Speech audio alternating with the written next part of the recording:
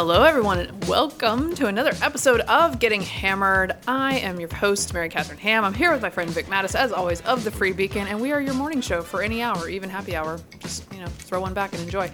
How are you doing, Vic? Hello, Mary Catherine. It's funny that you say that. Morning show for any hour, because you could have a Bloody Mary at any time, and apparently there are people. When I researched my book for vodka, I found out... Available at Amazon.com. Thank you very much. And Barnes & Noble. When the St. Regis at the King Cole Bar, that's where, in New York City, that's where the Bloody Mary was invented. Ooh. And so people go there to just have the Bloody Mary. Oh, I've never made this pilgrimage, and I should. It's fine. It's fine. I think I make a better Bloody Mary. But that's okay. It's fine. Okay, it's fine. Well, this simplifies my life. I'll just make a pilgrimage to your house. Yeah, that's right. That's right. It's like I'll make you a margarita. You don't have to go to the Floridita in Havana. but the guy there at the St. Regis was saying, people will get, because it's famous, people will get like Bloody Marys at 10 p.m. That's weird. That is a little weird. It's a little weird, but like we said, no judging. No judging. No judging. You can have it. Do your thing. Do your thing. So a morning show for any time. I just wanted to wish, I'm doing fine. I just wanted to wish you a happy, and our listeners, a happy summer solstice. Oh. Unless that's too. I hope is that's Mercury not too. In retrograde? I was going to say it's. I hope it's not too pagan to celebrate it. But do you know? I will say, throughout the pandemic, I have thought many a time that many of my social media friends, the Venn diagram of those who are like science, and those who talk about Mercury being in retrograde, same circle. Yes. That's right. It's time to celebrate. But somebody's going to email me that I'm like really need to watch out for Mercury in retrograde, and you can inform me. That's way beyond me. I don't even know what's happening there. I don't even know what's happening there. But I do like to try something about my sign or something. Oh yes, of course. I do like to celebrate as much as I can outside because it's the longest day of the year, and it straddles from the 21st to the 22nd. So you're listening to it now. It's still summer solstice time. Get out there, enjoy. Have a drink. Yeah. The longest day of the year. Do you do anything special or no? You just. You know what? I didn't even know it was today. But now I'm looking forward to it. Well, you know what? And Kate hates when I remind her after, like, on the 23rd, I go, every day is getting a little shorter. Heck, so negative. How are you? How was your Father's Day? I'm good. Our Father's Day was good. We went down to North Carolina. My husband's father retired, so he had a party. And so we got to have a Father's Day gathering with both of the grandpas and and Dad. So that was a good time. Got the kids all dressed up in their matching dresses, all three kids. And it's not even Easter, but they still do for various occasions. Well, they're girls. Grandma requested matching dresses for the girls for this event, and I said, "You got it." And we did matching shoes as well. So they had little vans that matched, little checkerboard vans. Okay, we're talking about for two or all three? For all three. Wow. And it was the first time that my youngest had ever had shoes on.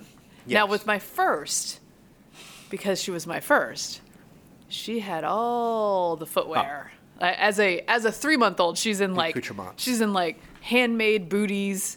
And she had some leopard print boots at one point. I mean, it was like fuzzy, insane stuff that I put on her at all times. Yeah. It was always coordinated. She always had a hat. Yeah. Third baby, camo onesie. She looks good. It's fine. It's good to me. Right.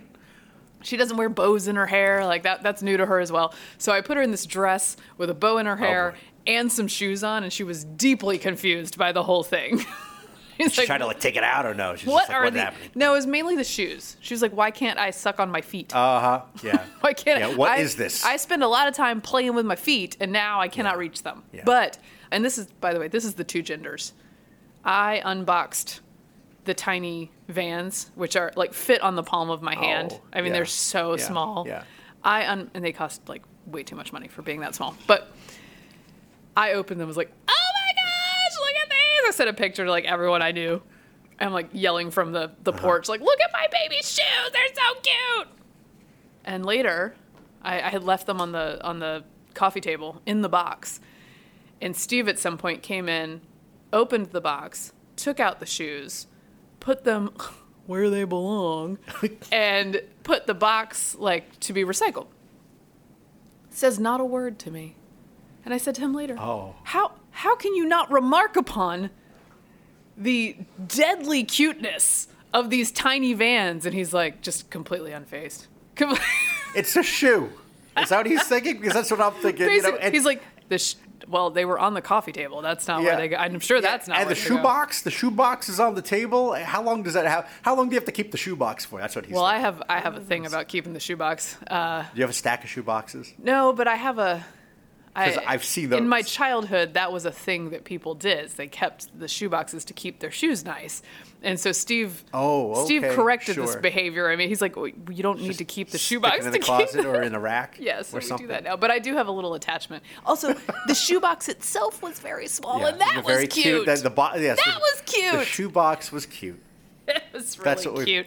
That's what we've come. So to we did now. that, and Yes. then the kids are off. The big kids are off to another camp. I really packed June full. I didn't mean camps. to, and I'm excited for July to be like a little more Mm-hmm. chill.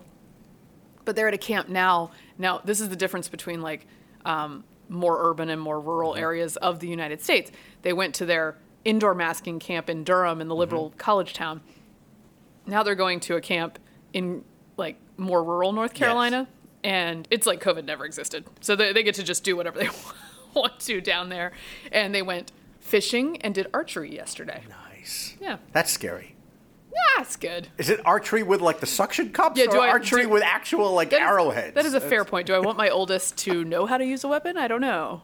Like like when they're aiming and then they turn to talk to you and then it's pointing at you. Now. I assume they have instruction for Okay, this. good. Anyway, Wow. So they're doing that, having a blast. And Steve and I, while the kids are gone, went to see Top Gun. Oh yes, you told me about. I'm so glad. First of all, I'm so glad you saw it while it was in theaters because you would not do it justice if you saw it at home. No, I was definitely aiming to see it in the theater. By the way, this is a little segment I like to call mom movie reviews, which is like it's like at least a month after something has come Yes. out to Yes. 8 months I after was gonna something say- has come out. Because I love how you texted and you said, well, with limited spoilers. And I was like, this movie has been out for a month. Yes, I but think it's okay. People who listen to this podcast are also moms, wow. and they're Okay. like, oh no, don't tell me I have to see this within the next 4 months. That's true. That's true. Our Nielsen data has come back. Yes. And it showed many of our Oh listeners. yeah. No, we definitely pay for ratings on Getting Hammered. Yes. Getting Hammered investigates. Thank you who for listens to us. those were the podcast autometers. Yes. Yes. So Top Gun, was it crowded, the theater? It was not crowded, but there was a generous crowd there, and it was a It's Monday been at out for 4:30. Yeah, considering it's So- been out for a month and it's a Monday. Yeah. Did you see it? Was it in a special theater, an IMAX, Just or a regular. Dolby I Atmos, know. or Sonny would frown upon me. just a regular? This is But- funny because suddenly I sound the more like film erudite, whereas I'm the heathen on Right. that other show, where I have no idea what they're talking about. But now I can Yeah, ask you can really. Yeah, questions. now like, oh, I know so much. I'm the heathen. Right, right. No, but we just went to a regular with the nice seats. I gotta go with the nice seats. Well, yeah, nice sure. seats, obviously. And then I got like the giant popcorn and stuff. We went all out. Good, you went all I got some Sour Patch out. Kids. I had the whole experience. The popcorn was actually so large that if you recline your seat, I think this is a design flaw. If you recline your nice seat, the popcorn is so large that You it can't cuts see off the- part of the screen. So you got to keep it on the Like, side. it needs to be somewhere You else. keep it on the side to share with Well, you I and put- Steve. I You do put it that. on- Who's holding it? No, I put it on the tray, so maybe that was the mistake. Oh, you had a tray. Oh yeah, we had a tray. That is fancy. Yeah. So, but the point being, very fun movie. It did all the things I wanted it to do. You want to all the things. You know what it did? You left the theater in a good mood. I did. Right. And there was a moment where I was like, y'all testing me? Am I not going to leave this theater in a good Right, mood? right, right. Is the thing going to happen? And I was like annoyed by that. But it all, Oh my gosh. it just did exactly what I wanted it to do. What did you think about the Val Kilmer scene? Oh, I thought they handled it so nicely. Yeah. I thought he looked quite good. And He has to wear a scarf. I think that's part of it. I thought he looked quite good. He is possibly my largest childhood crush. Val Kilmer. Yeah, I was obsessed. That's very cool. Yes, and I was always doing the math. I'm like, could I marry him? How much older is he? I think he's exactly 20 years older than I am. Is that right? Yes. Because he was, So it is within the realm of possibility, just so everybody knows. Even before that, he did, right before Top Gun, he did Real Genius, Yes. which is a great 80s movie. Fantastic movie. I've always thought, I think he's a little loopy. Yes. But I think he's a great actor. He's an yeah. incredible actor. Yeah. And I think he deserved an Oscar for Doc Holliday in Tombstone. Yes. And he was robbed, Yeah. and I'll never stop saying it. And he was great in Heat. And he went to Juilliard. Yes. So, I've always thought he was fantastic. So it was nice to What see him, did and I you thought it think was such a nice tribute. What did you think about the older, hot, single mom, Jennifer Connelly? Oh my gosh, huge fan. Huge fan. First of all, I want to take her haircut and her hair color in and say, make mine look like this. Yeah, you know what's so funny? I think Kate mentioned the same thing about the hair. Oh, fantastic. Fantastic hair. And it was appropriately side parted, which is a generational shift that's happening right now. A lot of younger women have middle parts. So hers was hers was correctly parted, indicating that she was age appropriate for Maverick, which I loved. Yeah. I was a little confused by this. Did she not live in the same home as Charlie, his last paramour? It looked like it. It looked like the same neighborhood. Do they just lodge his lovers in the same spot? You were expecting her to like be the neighbor and say, "Oh, be careful of that guy" or something. You know. No, but I thought that was interesting because any of the military officers, it would sort of make sense if they have the same home because it's an on base but or like she it's a lives perk. in the same. But why would she live in the same place? Yeah. Well, this is all part of Sonny's theory that this is purgatory. So this is. I think it's a decent theory. It's interesting. But huge fan. Yeah. I thought I've always liked Miles Teller as well. Oh, he's very good in this. Steve is a little sore that Miles Teller has made the standalone mustache very hot right now because Steve was ahead of this curve. Sure, yes, and he wants everyone to know that he's not being trendy. Oh, right. You know? Oh, he's following Miles Teller. Right, Miles Teller is following him. He's Miles Teller will get into the role like he did. If you see Whiplash, he did one as a boxer and things. Movies that have been forgotten as well, but it's nice to see him back. What did you think of the new Iceman, the young Iceman, Hangman? Enjoyed him as well. Very cocky. Yeah, I just thought it was so well done, and there were so many places where there could be. Like, there just wasn't a ton of social commentary. They didn't fall into all these... I'm saying. Just don't beat me over the head with this Well, they just stuff. didn't fall into those traps. So there could have been discussion about who the enemy was, right? Sure. And there could have been apologies for American foreign policy based on who the enemy was. But they're just like, the enemy, we're just going to go... We've gotten in trouble all the time, everywhere we've gone. Right. We're just going to do the thing. It's the enemy. Just trust us, right? I'm okay with that. The enemy is basically the nuclear weapons below the ground. It is. There's only one country that has F-14s, right? A rogue nation, that's Iran. Yes. So that's the other one that I appreciated, female pilot who just does the hell out of her job. And there was no need for a subplot about her old sexual harassment claims or anything. Tailhook. There was no tailhook. To show that like the damage in these institutions. Like we just didn't have to do that. She just really flew well and did the thing. Yeah. And it was awesome. And she was awesome. I fell in love with her as well. I'm not surprised. Yes, but I could not imagine like if you were in a position to date her, to actually date her. Like, well, I'm an editor. Like hanging out at the bar. Really, that's what. Oh, great. There's a power differential there. Yes, there is. A coolness differential. Well, I'm so glad you enjoyed the movie. Oh, loved it. And Steve did too. And I feel like you and I have discussed in the past. We have sort of everyman tastes. We do. I do think Sonny's right. Now, Sonny, of course, Sonny Bunch is our friend who is also a host of the Subbeacon podcast and knows a lot about movies. He has to say it in the most trolly way by saying Top Gun original was not a good movie and this is a good movie. You didn't see it in the theater. I do think that this improved upon the first one. It did. It improved upon, and that's not to say that the original was bad. It is such an enjoyable movie from one of the great movie years of all time, 1986. It's the same year as Ferris Bueller's Day Off and Platoon and Aliens. 84 was also insane. 84 was good. Just those... It was a good time for movies. You know, one thing we lost in this version from the first that I know you were probably upset about. A love scene? Yep. Well, you know what you got instead? Oh, it was gauzy. Very 2020. It was gauzy. It was not just gauzy, but you got like a deep emotional conversation instead. I don't have time for this. Why am I sitting through the deep emotional conversation? He needed to have that. I'm with Ozzy Osbourne. You know, he used to say, let's get to the meat and potatoes, he would say. Let's get to the meat and potatoes. So the times have changed since 1986, because I remember watching Top Gun with my parents like... Oh, well, it's more awkward if you're with your parents seeing this. Well, it was 1986. What was I supposed to do? And also, I just read about this. This was very interesting. The screenwriters were interviewed, and they had, from the original Top Gun, they filmed that after the movie. And what happened was they showed it, and the Chicago exhibitors were like, "We want a little bit more." I see. The Chicago exhibitors. It's another thing. They wanted the meat and potatoes. I didn't think it. I also didn't think, and I appreciated bringing back the old songs. I didn't think it had a new signature song that really hit me. Oh, so there's a Lady Gaga song. I know there's a Lady Gaga song. I liked it, but it was no Take My Breath Away. No, that's the song I think at the end, and the volleyball scene is One Republic, which is I Ain't Worried, and I thought that it worked well. It worked well. I prefer listening to that song rather than like me blasting out Playing with the Boys. Yeah. I'm just gonna say, No, I enjoyed all the callbacks to the old one. It was like this warm bath of nostalgia, but it was clever in the right parts and stupid in the right parts and unbelievable in the right parts, and I just had a blast. Did you like the performance of your cousin John Hamm? I did, yes. Have I ever told you that? So my brother's name is John Hamm. Yes. He lives in L.A. And I asked him, especially at John Hamm's height in the prime Mad Men days, I said, can you just get like any reservation you want if you call a restaurant and say, I'm John Hamm? Because it's true. Yeah. And he said, no, but I've seen a lot of really disappointed hostesses.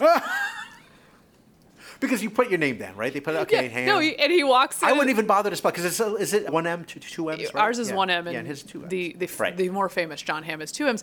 But he said, he actually walked up one time, and the woman's like, it's not him. Did she really? Yeah. Oh, man.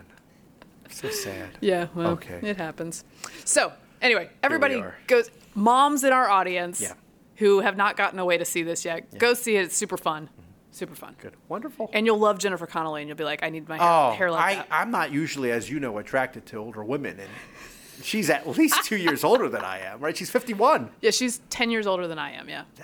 And I'm like, you could stare at her all day. I'm gonna put a poster on my wall and be like, this is my Jennifer Connelly poster. This is my goal. This is my goal. Yeah. But I'm never gonna have her brows because I obliterated mine and she did not.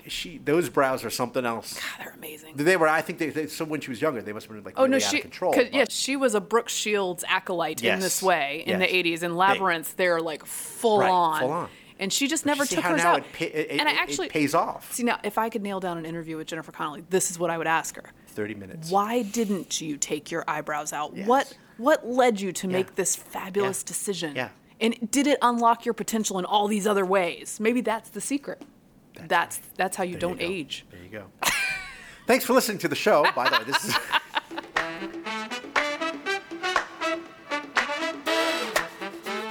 Okay, no, we're going to do some news. Things. We got a lot of news. We're going to do some news. Okay. Brace yourselves. Okay, this one's... We're going to shift from very unserious to very serious. So this week, the FDA and the ACIP, which is the group of advisors, ACHIP is sometimes what it's called. Yes. The group of advisors that discusses vaccines and gives them the go-ahead or what have you. And Rochelle Walensky herself, the CDC director, recommended vaccination for COVID-19, Pfizer and Moderna approved, for 6 months to 5 years old. Recommended, which is not to say is authorized, right? I mean, it's just... Right. So they gave the go. They gave the nod. They went beyond authorized to recommended, I believe. Mm-hmm. And... I know we're going to get all those warning flags on this podcast, aren't we? But this has been... It really depends. Look, this has been annoying me because I just want to talk about the actual truth of the numbers and not... You just want to talk about basic And data what I think has happened is over the last 2 years, there's been... And I don't know why we did this. We're the only country who did this fear-mongering campaign about how dangerous COVID is to children. Mm-hmm. We're the... Right. Everyone else was like... Oh, what a blessing. It seems that it doesn't affect children Of all that badly. demographics, we're talking about senior citizens, people with diabetes, the immunocompromised, the lowest risk are the kids, particularly the youngest kids, particularly 6-month-old. Yes. You were telling me, when we were discussing what we were going to talk about, you said you felt like you were taking crazy pills. Yeah, because everybody's just like, again, we had this campaign sort of unrelenting in the U.S. that included closing the schools, which sort of led to this vicious cycle of, well, why would they close the schools if it wasn't a deadly virus to children? Well, then that reinforces the idea that this is this terribly dangerous thing to children. It's really not. There is a subset of the population that believes beyond all available data that it is incredibly dangerous to children, and they have shielded their children in really, really problematic ways, not just from school, but from all sorts of social interactions. And those folks are really desperate to get a vaccine. Now, if you believe what they believe, it makes sense that you would be desperate to get a vaccine. But it's sort of like the misinformation about the severity of COVID to children has led us to sort of fluffing this vaccine up with misinformation about the efficacy of the vaccine in order to assuage the old misinformation that we've been putting out. And that is bad. Yeah. The other thing is this. So the people who are extremely worried that they're Again, we're not talking about the immunocompromised. Yeah, I should note, I think it's good to have it available for it's definitely those good to who have it want available. who want every defense at their And fingertips. if they need that. Especially if they are immunocompromised and are That's especially right. sensitive. These children. Yes. But if you have a healthy child and you get that child vaccinated now, right? And let's assume that at some point they're back out now, interacting with other people, going to school, maybe still wearing a mask even though they're vaccinated, and somehow they still get COVID. Right. The backup is the answer to this, by the way, is it would have been so much worse had they not been vaccinated. Right.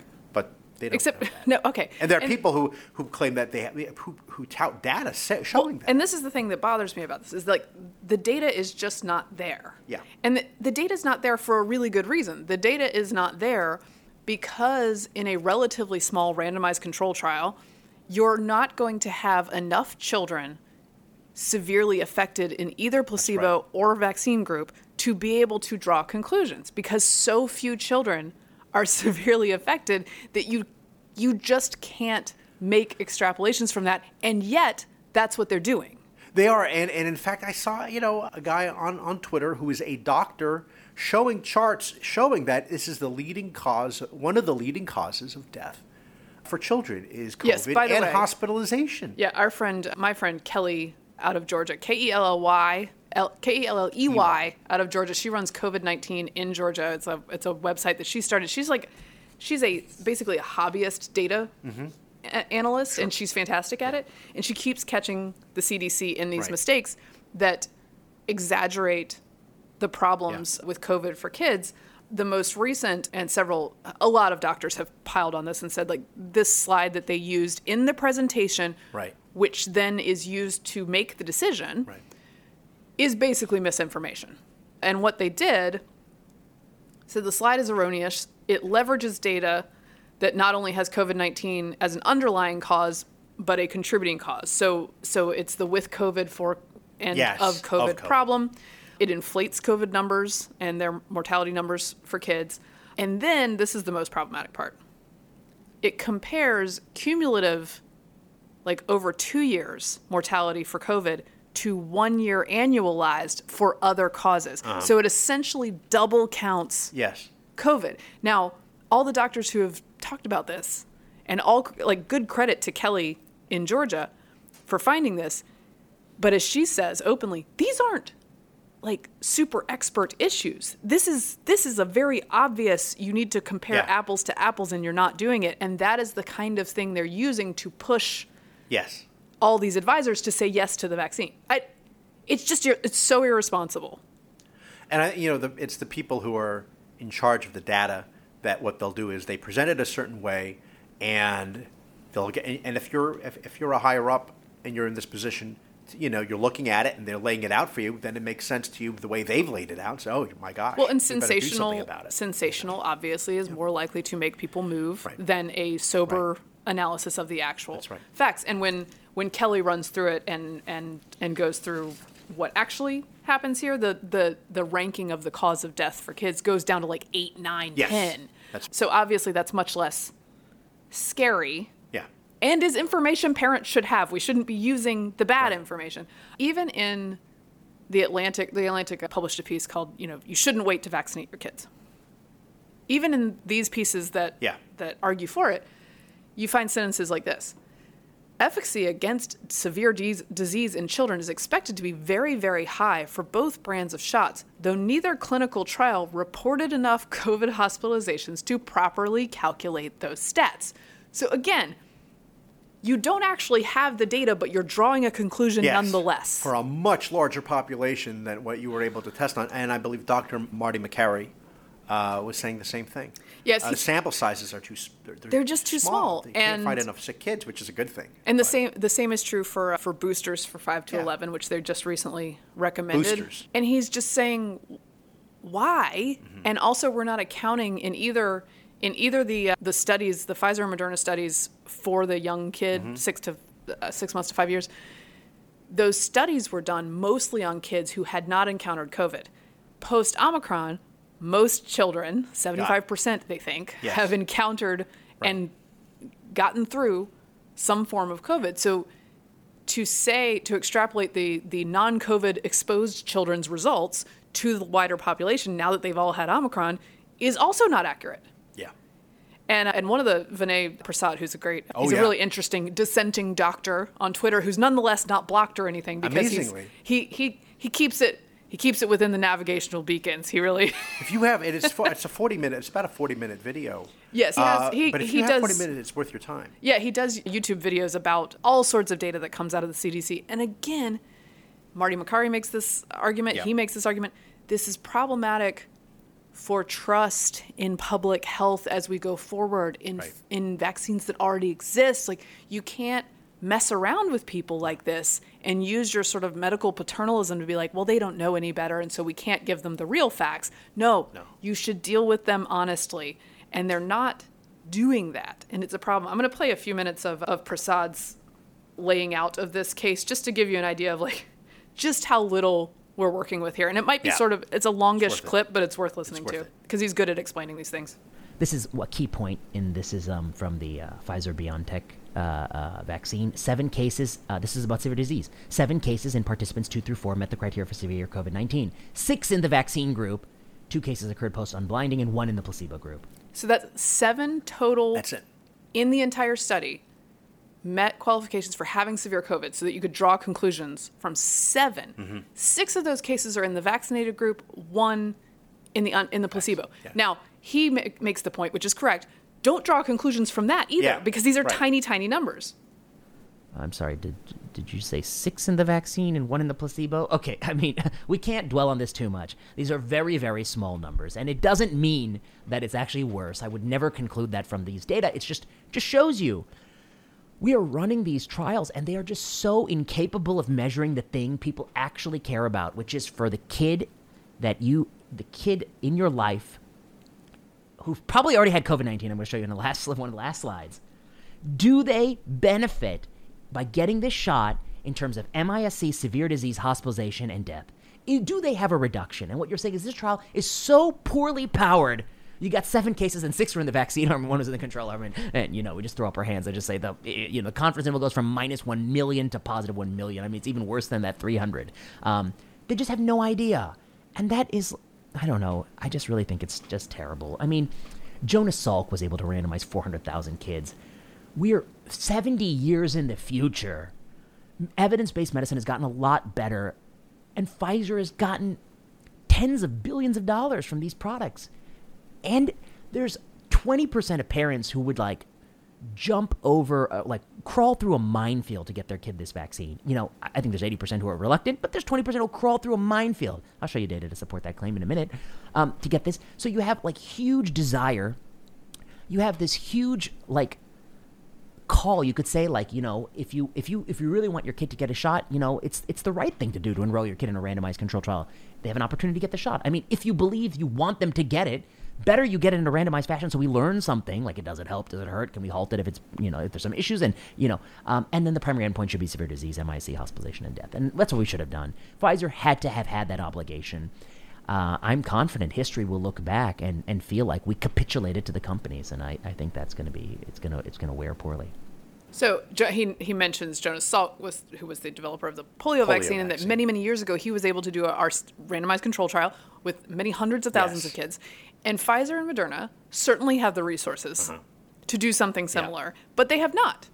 They have not. And that's what I am asking. I would like to have the data instead of being told, yes, there's no data, but we're drawing this conclusion anyway. Also, without getting, conspiracy crazy here, you can imagine how a lot of people out there will get conspiracy crazy about this. Yes. Because, you're talking about these multi-billion-dollar pharmaceutical companies, number one. Number two, you were talking about the trust issue. This does not help the trust issue. No. He mentions, this is interesting, 20% of parents who are going to have their kids vaccinated. Right. And that means that there is going to probably be out there a very hard push to convince the remaining 80%. Yeah, and I think that ship has sailed. I don't think... Yeah. I hope. I think they went beyond the data to recommend, and they should have just said may. Mm-hmm. They may do this, make it available, but not. And that's what. And in Florida, the state is not making a push for this. That's right. They're following the same path as Sweden and Finland and Denmark, many European countries who have not exaggerated the risk of COVID to children are correspondingly not pushing this vaccine or just not recommending it because they say they've all gotten it and like it doesn't show efficacy that's great or efficacy that lasts for very long. So Yeah. Their argument is, of course, well, they're just waiting for the U.S. lead. And once the U.S. does it, then they'll do it. And I don't think that's the case. yeah, I don't think so. Because Sweden, all of these other nations that didn't like mask children, Yeah. that's their the thing. children and didn't close schools, their children ended up better off. So I'm not sure they're following our lead, even though Ron Klain, who's the White House chief of staff, was tweeting the other day, we're the first in the world. It's like, well, maybe we should examine why we're the first in the world. Because there's a lot of smart Western liberal nations out there who are making a different call on The this. dismissive argument is also, by the way, well, I guess are you opposed to smallpox vaccines and measles, mumps, rubella, and things like? I guess so. Then no Well, vaccines. And conflating Because those they're two not. is a problem. And now Emily Oster, who's an great. economist and a data person who I respect very much, and I would say she's certainly more pro the kid vaccines than I am. Okay. However, she does not exaggerate the risk to kids. She basically says, look, is it worth it to get yourself like a little more protection for a brief period of time, maybe if, like to cut down on inconveniences for your family and these quarantines and stuff? To that I say, let's just change the quarantine policies, not the Right. vaccine part Right. of the equation. But she, I think, rightly sort of equates it to a flu vaccine situation where she's like, look, people choose whether they want to do this for their kids, and we're not always sure of the efficacy because we Right. don't know what flu strain is going to be happening each year, but it's voluntary and you make the decision in your family. Now, if that's where that stays, okay, fine. fine by me. Yeah, your choice. Do you fear that there will be some pressure put on from certain school districts for states to have mandates so that your child will not be able to go to school unless you're, or let's say kindergarten, unless I they're mean, vaccinated? I think we're. Or you think that also? I was worried about that. I was worried about that. Yeah. I thought if Terry McAuliffe was elected, we would have a vaccine mandate for COVID-19 for the public the school schools. year. Yeah, and I think that Youngkin being elected took that off the table, Yeah. which I think is good. You would have. God, so many more kids would have been ill served because their parents Yeah. wouldn't want them to do it, and then they'd be out of school. There would have been a very serious flight from, even more serious from. So I think we were saved from that, and I think the tide has sort of turned on that. Like, so many kids have gotten Omicron, and it's Yeah. not that I'm not slightly concerned about later effects of, like, people talk about long COVID, but like They do talk about long COVID. they talk about it a lot. But I think largely our risk analysis for children has been broken throughout the pandemic, and now it's sort of finally correcting. It's not correcting in the highest places in public health, but it's correcting with regular people. Yeah, and maybe from the ground. And I don't think that those folks are going to put up with it. I think one of the issues, though, is when they recommend, I think there's pressure on pediatricians to push, and I wonder what happens there. Yeah, But I don't know. I don't know either. Make your own decisions. I'm just saying, like, the data's not there. It's Yeah. just not there. There's Marty just- McCurry, who I think he works with Youngkin now in the Virginia Health Department, says a more honest announcement. Says Rochelle Walensky said today, I endorsed ACHIP's recommendation that all children 6 months through 5 years of age should receive a COVID-19 vaccine. Parents, I strongly encourage you to get your children vaccinated against COVID-19. He says a more honest announcement would have been, we approved the vax for babies and toddlers based on very little data. While we believe it's safe for this population, the study sample size was too low to make a conclusion about safety. Note that studies were done in kids without natural immunity. Yeah, And like that, yes, the ones who want it are still going to go get it. right. Just be honest about it. Enjoy my warning labels. I don't. This episode brought to you by ivermectin. You beat me to it. But I recommend at Marty Makary, Makary, Yeah. or for a Twitter follow. I got to look up Vinay Prasad's Twitter handle, and at Kelly, Kelley, KGA, as in Georgia. She follows this stuff really closely and calls out the CDC frequently on exaggerating risk to kids. We shouldn't have done it. And Prasad makes the argument that, like, look, in the end, had there been no precautions for kids, we as a society and kids themselves probably would have all just been better off. Like, if we had just not Yeah, just- done that. Right. Like You can't see me, but I'm stretching my arms out like pretty much nothing wide open. would have Yeah. been better than what we did. Yeah, that's right. Because they all got it anyway. We're at 75% I know. seroprevalence. They all got it anyway. That's right. Warning labels. There's a country song about that. Really? They ought to put warning We labels see, when we started on this, sad when we started the country sub, songs. I think that's the wrong tune, but it's something like that. before we started like the substandard, like from the get go, we immediately got slapped with explicits. On iTunes. I don't even remember it was that explicit, and then it became that. It became self-fulfilling. But early on, I was like, really? Well, if you're going to tell me I'm explicit, I'm going to go for Yeah, it. and how do they know? Is it something because somebody reports it, or is there somebody listening? There's a million podcasts. Maybe you have out a there. troll who's like, I'm Yeah, going to show yeah, these guys. Yeah. All right. Go. Let's move on to something a little more light. Speaking of yes. Dave Chappelle's alma mater, Speaking of explicit. yes, is here in well Material, done. thank you. Well done. Is here in Washington D.C. You could see it, right? The Duke Ellington School. Yep. And it is paying tribute to him by renaming a building in his honor just months after he got heckled on campus during the transgender controversy about his. Now, there's an update to this story that I'm going to go back to at the okay. end. But you'll remember, I think we mentioned it on the show. Mm-hmm. Duke Ellington School of the Arts in Washington, D.C., set to rename its Performance Theater after its most noted alumni. He paid a visit to his old high school back in November while he was taking heat for jokes about the transgender community. Things got heated when he invited students who disagreed to speak during an assembly. First of all, nicely adherent with his free speech philosophy to have people speak up. Say your piece. One student stepped up and called him a bigot, adding, "I'm 16 and I think you're childish." 16. Some students wanted the school to reverse its decision over naming the building after him. Dave challenged both his supporters and his opponents, asking both sides to raise money for the school, and if the opponents raised more money, he'd gladly forego the honor of having the building renamed. It turns out his supporters raised the most money, so the building will be called the Dave Chappelle Theater. So, great. in the end, money where your mouth is, the supporters of Dave and free speech came to the rescue. But great update. I enjoy Dave Chappelle so much. He is a clever dude. Yes. He always has though. And but he's so interesting. This is his move. This is the update. At tonight's naming ceremony, Dave Chappelle announced he's not placing his name on the Duke Ellington High School Theater. Instead, Chappelle decided it will be called the Theater for Artistic Freedom and Expression. While addressing the crowd, Chappelle mentioned the backlash from students about his special. The closer sincerely hurt him. But so it's named after this idea for which he is fighting, and his supporters won the challenge. I would have kept it as Chappelle just to stick it to them. I know. You know.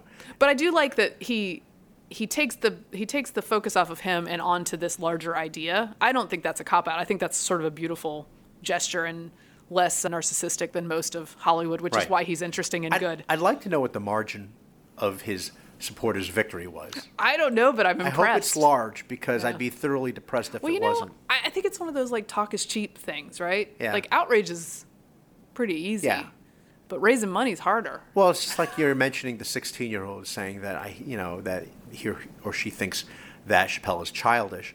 Have they all lost their humor? They've all lost their sense of humor. Well, and they can't also make jokes don't. anymore. Well, I mean, you're not supposed to self-reflect when you're 16, but they don't reflect on the fact that they might being childish, right? That perhaps their anger is disproportionate. That's never something that we consider. It always amazes me that that particularly these days, progressives are so thin-skinned about this sort of thing where I think they've been so used to just having all the laughs on their side that, now that they're given a dose of their own medicine, they find it shocking. And I think conservatives, we're just used to having been made fun of forever. Yeah, that's what we do.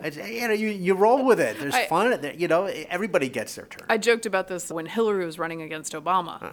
She was so clearly uncomfortable with her position in that race. And I said to people who were confused about it, I said, oh, it's because she's the Republican in this race. She's the painfully uncool person put up against this like cultural avatar who's all the things. And she's like, try hard and she's smart and she's like checking all the boxes, but she's not making it because the culture has granted him this status and she can never have it because she is lame. That is the decision the culture has made, and that's what being a Republican is. And speaking of Hillary, little dose of electoral realness Yes. from Hillary. She could have used it in her own campaign, I gotta say. That's always the case. I gotta say. So Hillary warns Dems. This is a you love to hear it. Okay. You love to We need hear a it. sound effect for that, by the way. We do. We're giving it to Hillary. Oh my gosh, who knew? She warns Dems on trans rhetoric and defund the police. Honestly, it's good advice, writes Ala Pundit at Hot Air, one of my favorite writers. I'm just not sure she's in a position to offer it. Fair point. Here's her quote.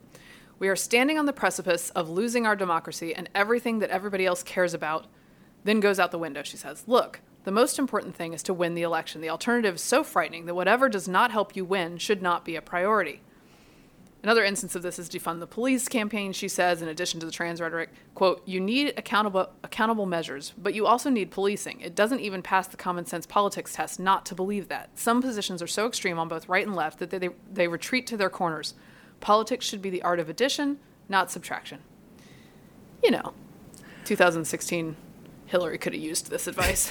The thing that's worth remembering is the party has left her there. It's now much more further to the left than when she and her husband were in office in the 90s. I know. It's a whole different Democratic Party it's a different now. era, In her time, you remember there was the Blue Dog Democrats. Do you remember the DLC, the Democratic Leadership Council? Yes. Harold Ford, remember Harold Ford? Oh, all yes. these, people who were, like sort of centrist Democrat. Joe Lieberman, for example. The DLC has been basically now supplanted by the Squad. They're the ones who are calling the shots. And so, you were hearing obviously a lot less about defunding the police, so that part is working for them. Right. But the trans rhetoric, they're fully all in. And I think Joe Biden, as the sort of the flag bearer of the Democratic Party, has pretty much decided he is all in and beholden to them because it's the only voting bloc left. They're getting some pushback on this, but the thing with the school lunch money being withheld based on your LGBTQ plus policies is really, if a Republican tried to pull that, like, oh no, poor kids aren't going to get their lunches because you guys in Peoria are not doing, or no, it'd be San Francisco. You guys in San Francisco are not doing what I think you should do with public schools. That would not fly. So he's getting pushback on it, but it's a sign of how much they're willing to put in this basket. And I just want to give credit to Van Jones. Van Jones, he's on CNN talking about the elitism of the Democratic Party. I saw this. And Van Jones and I often agree. I think he's a very good analyst. We are completely different in ideology. Yeah. But we have been on set before many times accidentally making the exact same argument. Now I come from the right and he comes from the left, but he's good at figuring out, and I think both of us are decent at seeing the excesses of both sides. And the funny thing is, we will communicate the same thing, and this is like a diagnosis of all that's bad in American politics. And our tribes on Twitter will hate tweet the other one because they're just of the wrong tribe. But we said the same thing. There's no reason to be bad. Anyway, he communicates what I would like to communicate about the Democratic Party in this clip. Becoming a party of the very high and the very low. If you pull out the working class, you've got people who are very well educated and very well off. Those people talk funny. Latinx, I've never met a Latinx. I've never met a BIPOC. I've never met all this weird stuff that these highly educated people say. Is bizarre. Nobody talks that way at the barber shop, the nail salon, the grocery store, the community center. But that's how we talk now. So that's weird. And then the people who are very low down on the economic ladder need a bunch of stuff. You wind up over-promising, oh, we're going to give you reparations to people at the bottom of the economic ladder, talking weird to appeal to people at the top of the economic ladder, and the working class walks away from you. That is the danger we're facing. Yes. Oh, yes, y'all are is. weird, and you're talking weird. And talking weird and being weird is not the way to appeal to normal voters. He's exactly right. And he puts it so well. Yeah. And I don't just say that because that's what I would say. But that is what I would say. They have their work cut out for them. Because if they do want to break out of it and follow what he says or what Hillary says or whoever else about it, that would be a very messy, ugly fight for the battle of the party. One last thing before we close. Yes. We're going to play a clip for you because I love it. It's my favorite thing I heard all week, other than Danger Zone. But it's sort of the antidote to all the political infighting that we talk about all the time. First, I'd like to note that the attempted assassination of Brett Kavanaugh still isn't a big story. Never became a huge national story. The president has never made a statement on it, although his White House has said, like, yeah, we think that's bad. Grudgingly. But Supreme Court Justice Sonia Sotomayor was speaking to a group of largely liberal students and lawyers and gave a little bit of a soliloquy about Clarence Thomas, her fellow justice. And I just think it exemplifies, I think the court, when it's at its best, can be the best of American politics. Particularly Scalia and Ginsburg's relationship was very close and friendly. They traveled together. And though they disagreed so strongly about philosophies about American government, they liked each other as people and had other interests in common. And that is something that they modeled for everyone. And it looks like, I did not predict this, but Sonia Sotomayor and Clarence Thomas doing a little bit of the same here. So she has this to share about him, and I just want to leave us with that. It's about a 2-minute clip, but it is beautiful. So thank you to Justice Sotomayor for putting this out into the public sphere. We need it. But I suspect I have probably disagreed with him more than with any other justice. That we have not joined each other's opinions more than anybody else. And yet, Justice Thomas is the one justice in the building that literally knows every employee's name, every one of them. And not only does he know their names, he remembers their families' names and histories. He's the first one who will go up to someone when you're walking with him and say, "Is your son okay? How's your daughter doing in college?" He's the first one that when my stepfather died, sent me flowers in Florida. He is a man who cares deeply about the court as an institution, about the people who work there, but about people. He has a different vision than I do about how to help people and about their responsibilities to help themselves. I've often said to people, Justice Thomas believes that every person can pull themselves up by their bootstraps. I believe that some people can't get to their bootstraps without help. They need someone to help them lift their foot up so they can reach those bootstraps. That's a very different philosophy of life. But I think we share a common understanding about people and kindness towards them. That's why I can be friends with him and still continue our daily battle over our difference of opinions in cases. And I do want to, but this was a special episode.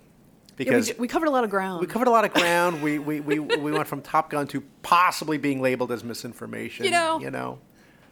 And the only thing we were not really was explicit, so we're not going to get that. Although this is episode number 69. That wraps up another edition of Getting Hammered. Remember, you can subscribe to us on iTunes, Google Play, and Stitcher, and you can follow me on Twitter at Victorina Mattis. I'm Mary Catherine Ham. I'm at MK Hammer on Twitter and Substack at MK Hammer Time on Instagram. It's hard to say all my things. And, closing out, just, sometimes I'm sad about the American politics and society. Mostly I'm sad about the loss of the love scene and Take My Breath Away and the new Top Gun. And I know Vic's with me on that. Degradation of society. Decline is a choice. I wanted to see more meat and potatoes. Why didn't somebody turn the light on? It was like the blue light. That was the blue light. Thank you for being with us. This has been a Nebulous Media podcast.